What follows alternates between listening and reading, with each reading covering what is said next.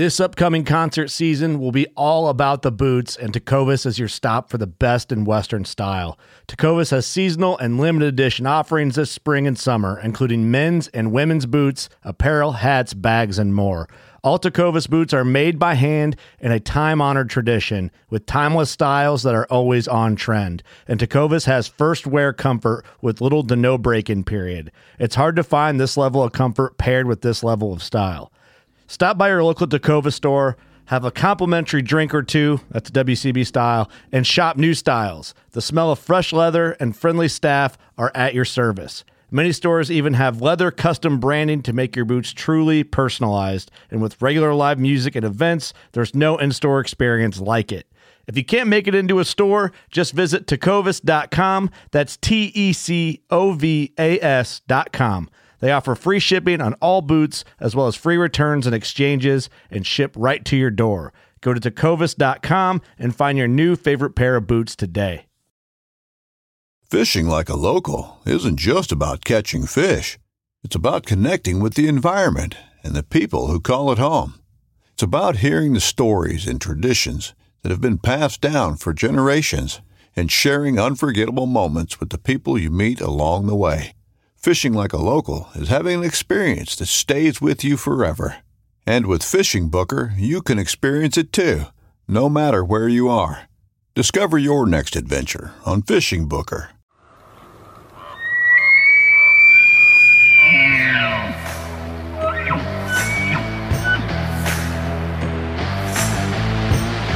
You just be sitting up there jacked with Pepsi. I'm there for the pack out. You just got to pack me in. Committed to the boat early on. Like, I love getting close and putting up. You cover a range of stuff on here too, right? Like, we call this the THP World Headquarters. You know, my grandpa Roy Weatherby. I came into like that golden little pocket where there was like 4 or 5 different bowls. Just. You're Canadian? We're doing a Canadian podcast. My name's Douglas Bode. I'm Robbie Denning. Roy Candy. I got default red waypoint icon tattooed on my shoulder. I'm like, okay. I'm good with that. Looks like we got somebody else trying to join us here, but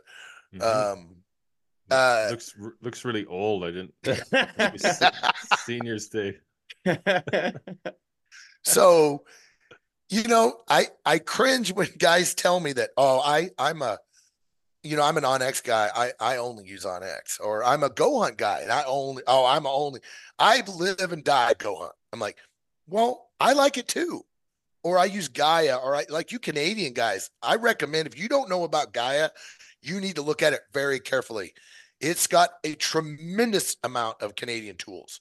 We've talked about that before on podcast, but it is a very valuable tool.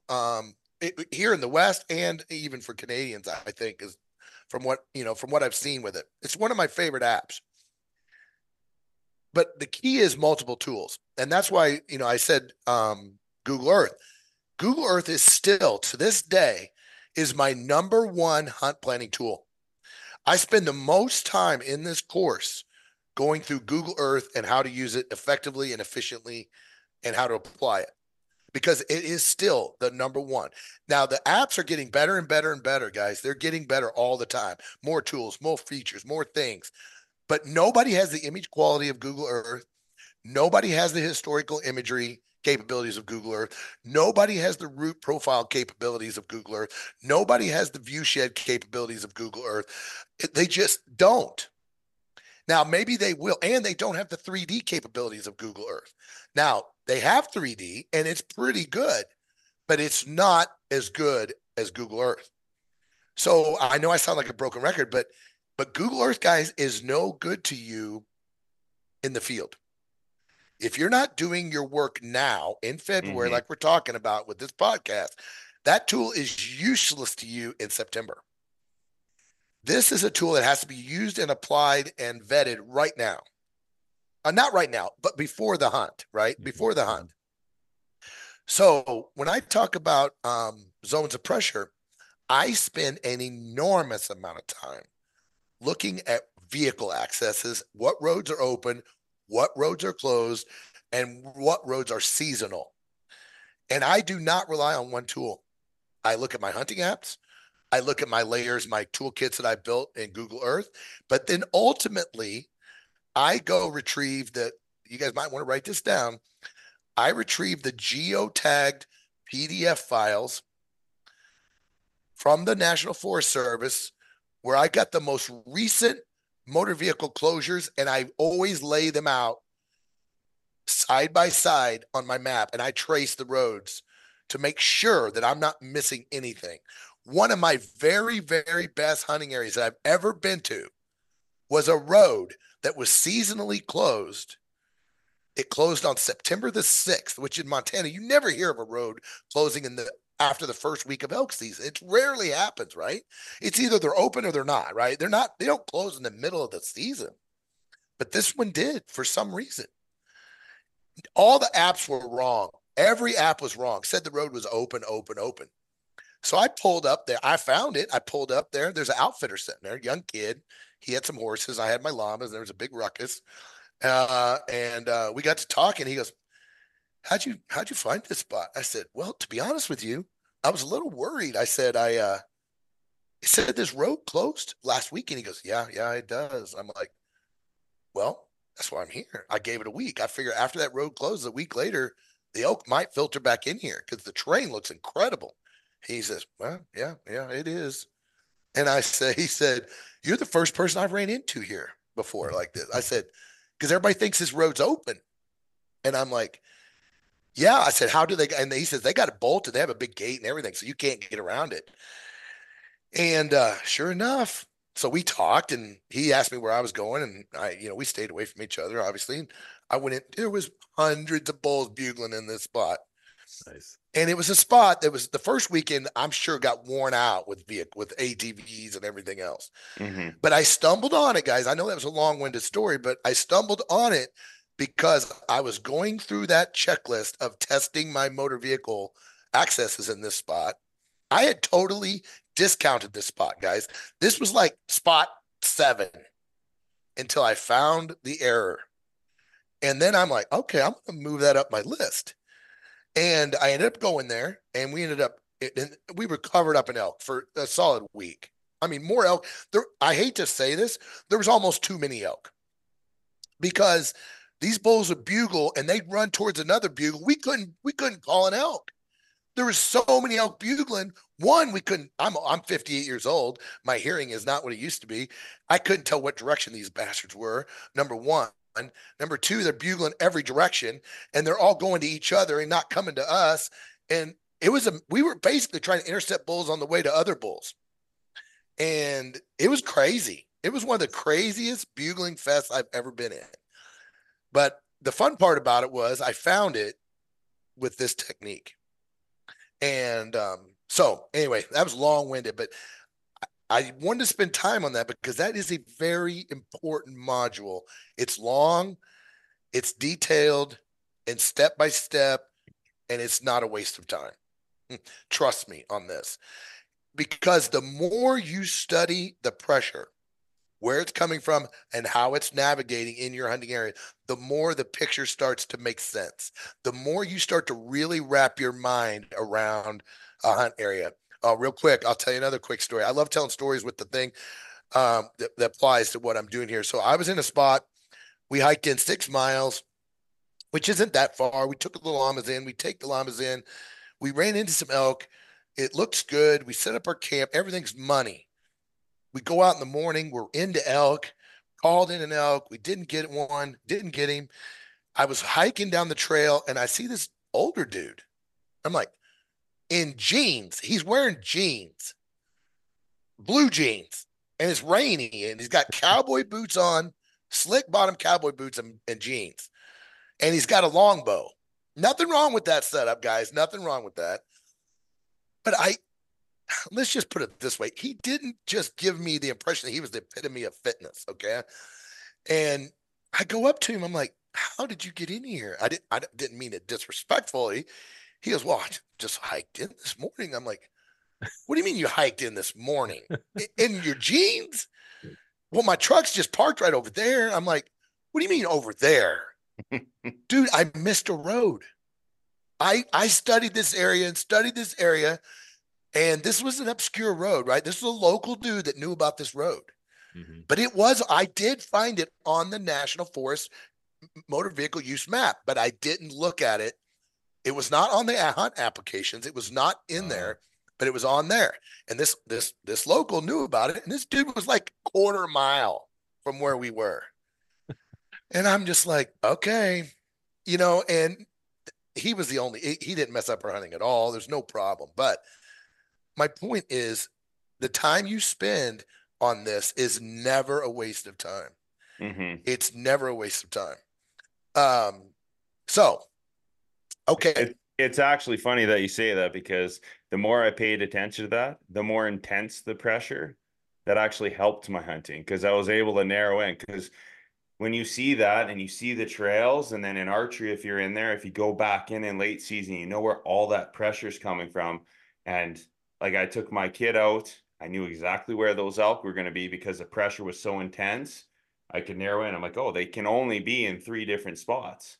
Yeah. Because the pressure from private and from public is so intensified, the trail access is only limited. Like, oh, they got to be right there. And we went there opening morning. We got them a bull. We found 200 head.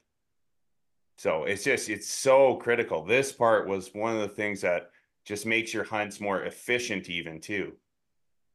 Well, it's funny you said that, because I get a lot of questions from Washington, Oregon, guys that hunt areas, high pressure areas, right? Like what you're describing. They're like, Mark, I can't get away from hunters. It's impossible. Excuse me. This zones of pressure doesn't apply to me. I said, oh yeah, it's more important for you. Yeah. And they're like, well, what do you mean? I said, guys, I know this is going to sound crazy, but it's easier to, and I'm not discounting you, Derek, on you. It's easier to find elk in higher pressure areas than it is in no pressure areas. Yeah. And everybody's like, oh, what are you talking about? I said, let me give you an example. So if you go into the wilderness, you hike into the middle of let's just call it the Bob Marshall. There's no elk there anyway, so let's just use that example. You go into the Bob Marshall wilderness, millions of acres. You got to find the place where these elk want to be, because there's no pressure. There's nobody there. There's no moving them around. You have to find the exact place that they want to be because of the food sources, the North Slope, all the features. But if you take Derek's example, when you're looking at for places where people, the furthest, the most difficult, whatever you want to look at, where people guaranteed you got a high chance of running into elk there. Those are easier to identify than some pinpoint spot in the middle of a 1,000,000-acre wilderness, guys, sometimes. So zones of pressure is absolutely money for guys that hunt high pressure areas. Now, for low pressure areas, it's not as important because the elk can be anywhere. There's low pressure, but it's still important. And in my case, what's more important in the lower pressure areas is the best access spot, which is going to be the easiest way to get in, easiest way to get out, which is going to be the best for my llamas, or the best for backpacking, or the best for this, the best for that. So when you look at zones of pressure, guys, remember, we're not only, the last thing I'll leave you with on this is, we're not only looking at motor vehicle use. Derek said something in his statement I want to point out. The trail pressure is critical in high pressure areas. So where what I mean is the established trails, meaning on the topo map where the trails are. In a high pressure area, you want to work around those as much or more than you're going to work around the roads. Because hunters, they're just creatures of habit, guys. Most, I should say all. 90% of guys are not going to be very far from that trail. And if you can figure out drainages and ways and routes and ridges that you can stay away from, even a quarter mile away sometimes, guys, half a mile away from those established trails is a really key part of my planning when I'm looking at a higher pressure area. So keep all that in mind, and that's all covered in the course, in that section, on that establishing zones of pressure section. And I will say, going through the course, the videos are very well detailed. I know we can't play them on the feed here, but it's especially with with like the Google Earth and zones of pressure, it's really awesome if you have even a second monitor where you can play it, stop it, maybe do a couple of application features that you're talking about or specifying, make a waypoint, change your perspective, and then play again and then kind of follow along is pretty helpful too, I found. Well, you said that's a great, we that's can coming play up. them. Yeah, we can play them. I'm just not going to play them because I mean, you guys. Yeah, maybe exactly. when you go back and edit this, you could put in some of the, some of the videos. Yeah, they're really well done. Well, except for the talking head that you mentioned earlier, I'm getting rid of that. I'm getting rid of that. I can't handle it, guys. I don't know. I've got this aversion to seeing myself on camera. I don't know. There's something about it. Like all my hunting videos that we do, I can't watch them hardly. And all the podcasts I do, I rarely listen to them myself. And I was at a bear hunting event one time and I was speaking, and after it was over, this whole family comes up to me. Like they got like 97 kids and it's this young wife and young husband. I'm like, man, you guys have been busy. I mean, they got a lot of kids. And his wife comes up to me. She goes, I feel like I know you. I'm like, really? She goes, I listen to you every night when I'm laying in bed. I'm like, because my husband has had this course on floating for months. head. I'm like, oh my. That's awesome. So, anyway, so when you talked about the tools of the trade, when you talked about your dual monitors, guys, one of the things that I do in that module, and that's coming up, where we'll get to that one, it's coming up too, but I want to jump to it since you said something about it, was yeah, let's skip over right to that one and we'll keep rolling through these. Okay, I do recommend a dual monitor setup, guys. It's not very expensive. I would rather see you personally, if money is an object, which it is for most people, I'd rather see you buy a cheaper, much cheaper computer and 2 nicer monitors than a super nice computer and just use the laptop screen. Because remember, all of your hunt planning, it's all web-based stuff, mostly, right? It's all internet-based, browser-based, except for Google Earth Pro. And Google Earth Pro is such an old application, it runs on anything, right? All the things we're talking about do not require high-end computer power. So I would recommend. With technology now, you can Wi-Fi anything just to a regular TV. You can watch That's right. Through everything. Guys, multiple screen. That's the other thing I'll say. Everybody's like, well, I want to get a 40-inch. I'm like, that's okay. But I'd rather see you with 2 20 inches than 1 40-inch. For the same reason that we just talked about, guys, there is a big value into having Go Hunt, Gaia open on one screen, Google Earth open on another screen, and going back, copying latitude, longitude, pasting it in, and going to and analyzing it, doing the 3, then going back and dropping a pin. And there's a tremendous amount of value in dual monitor setups when it comes to e-scouting. So I have a 4 monitor system now.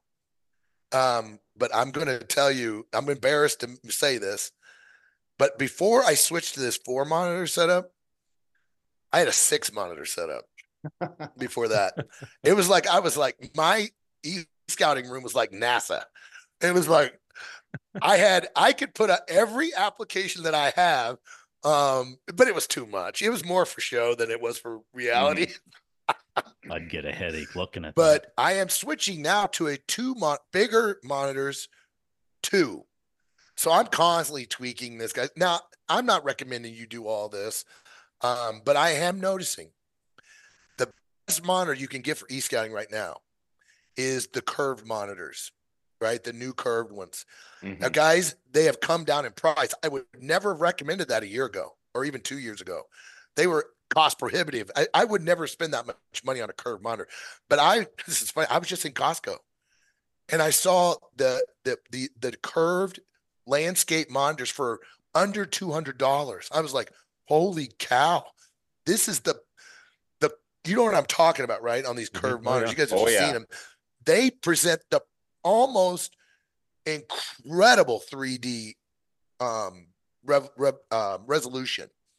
So, and just with the ease of your eyes and to absorbing the big picture, I really like those monitors. I don't have them yet. So I do not have the curved monitors yet, but I am thinking about it right now. So anyway, we were in the weeds, but I get that question a lot, guys. If I'm going to do this, how do I do it? Mm-hmm. And that's what I recommend is spend more money on monitors than you're going to spend on the computer is the basic. Okay. So hunt parameters was next. And in that module, I'm going to spend very little time on that because we talked about zones of pressure. So this is mainly for newer hunters, guys. This is for guys. This module is really designed for guys that are new. When I say new, under 3 years, 3 years of Western hunting. Because one of the biggest mistakes that Western hunters make is they get on Google Earth, they get on their hunt app, they start looking around. They're like, well, I'm going to go here, here, here, here, here, and here. Well, then when they pull up to Trailhead A, they're like, holy shit, this is way bigger, way steeper, and way further than I thought it was, right? Mm-hmm. We've all been there. We've all driven up spots and like, oh man, this looks a lot more interesting than I thought. So guys, it's real easy to hike around these mountains on Google Earth. But when the truck actually goes into park and you've got to pull that backpack out of the back and you got to make your way to that first camp, and that camp is 9 miles away, and you're really only capable of doing 4 miles away, you got a problem, right? You got a big problem. And we did, just to cut you off there, that exact thing happened to me and a buddy. We were going into this area, and I'm going to say this the nice way, he's just out of shape. So we get there and we start looking at it, and he was intimidated right away. I was like, well, it won't be so bad. We'll just, we'll zigzag up through and we'll make our way up, and we're in no rush. We got a third of the way up and he pulled the plug. He couldn't do it. So we had to come up with something for the other 3 days. And, we had set our goals, and I had done a lot of ski scouting on that area, and I know it holds good mule deer. And it's just, obviously we didn't see a single thing after that because we spent a lot of time in areas that we just weren't that you hadn't planned to be in, right? Yeah, exactly. Yeah, guys. And so that's such a good story, but unfortunately that is so common and what happens with that story, Kevin, is unfortunately a lot of people that happens to, that ends their Western hunting careers. Yeah. A lot of guys are like, I'm just not cut out for this. And it's not because they're not cut out. It's just because they did not have a plan. Guys, you can kill elk right by the freaking road. You do not have to be 20 miles in to kill an elk. Now, I like to go deep because I like to be no people, unpressured elk. I just like it. I'd rather hunt less elk in a remote backcountry just spot where I'm kind of by myself than I'd rather hunt more elk by the road. And that's just me. That's a personal preference. That's got nothing to do with whether there's elk there or not. But a lot of it is how you put it. That's why it comes. This is the time to get into these courses, because you start building a hunt plan, you start doing your e-scouting, and if it seems like it's an area where you feel is going to be very physically demanding, now you get in shape. You start adding that to your hunt plan. Right. You know what you're facing. August. Yeah, exactly. So what a hunt parameter is, guys, it's a real simple concept, but it's something it's one of those things that's so simple and it's so often ignored. So in Google Earth and in CalTopo and in a few of the other applications, you can create a radius. So in Google Earth, for example, is where I use it the most. And the reason I do it in Google Earth the most is because where do I do most of my pre-hunt work? In Google Earth. So I'll go to Trailhead A. If I know that my limit is about 5 miles, okay, I really don't want to be looking at many areas outside of 5 miles with my backpack, right? Whatever it is. Well, I draw a 5-mile radius around that trailhead. And I just leave it on the screen. So when I'm starting to look and I'm starting to e-scout and I'm starting to break it down, guys, that circle gives me a reference to that's my reality zone. Yeah. Right? That doesn't mean I won't creep over the line and look, but how many times are you in Google Earth? And you guys are on there a lot, so it's going to be funny. You guys are going to smile when I say this, I bet. All of a sudden, you're looking and you look back and you're like, oh, shit, I'm 20 miles on the freaking trailhead here. I'm wasting my time dropping weight pins back here, right? And so I have found that little simple task of dropping that 5-mile radius around the trailhead keeps me grounded and keeps me focused on where I need to be focused. Mm-hmm. Because you can waste a lot of time e-scouting an area that you actually can't actually hunt. And don't forget, I know this is so stupid, it seems so simple, is don't forget that you got to hike in there, but you also got to bring an animal out. Yeah, exactly. So if you're doing elk, guys, now most guys, I mean, Kevin, it doesn't matter. That dude's a beast, so it doesn't matter. I mean, he just brings elk out one trip. But if you're going to hunt mule deer, your radius is probably going to be a little bigger than if you're going to hunt elk solo. Would everybody agree to that? Mm-hmm. And so maybe your blue zone, your hunt parameter is blue for mule deer, and maybe it's red for elk. And you have one's 5 miles and one's 7 miles, whatever.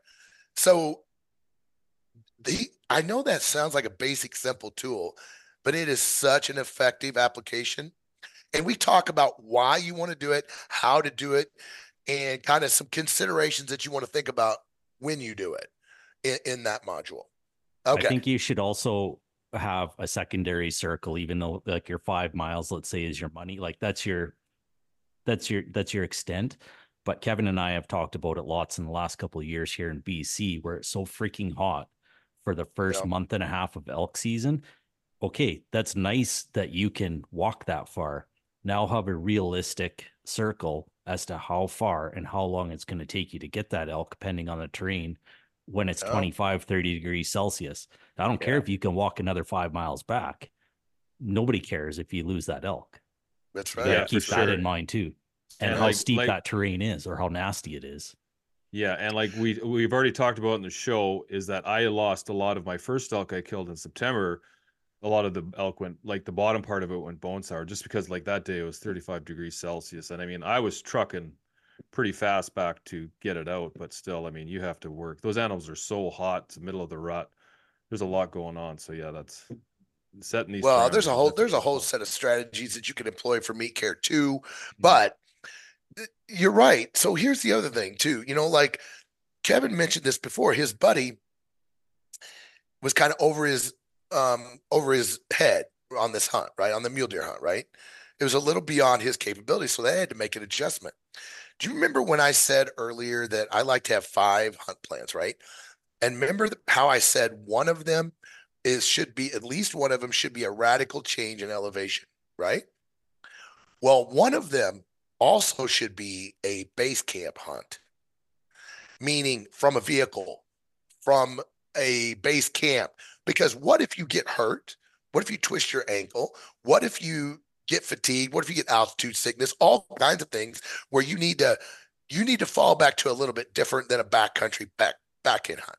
Well, why not have a pre-designed spot that you can hike from the road every day and hunt? That way you're ready to, like if you had that case and you're ready to implement it, you're ready to jump to it if you need to. Now, most cases you're going to be fine on your back 5 miles in. But if it gets hot, you get injured, you get whatever situation causes you to resort to a base camp hunt. So when I set up my strategy of my hunt plan, I've got, like I said, 5 options. One of them is always a radical change in elevation for a lot of reasons. We don't need to get into it right now, not just snow. And the second one is I always have an option for a base camp hunt. Even though I'm a llama guy, I pack in, guys. I love to pack in, right? I love to go deep, but I always have a vehicle base camp option somewhere in my strategy. And that's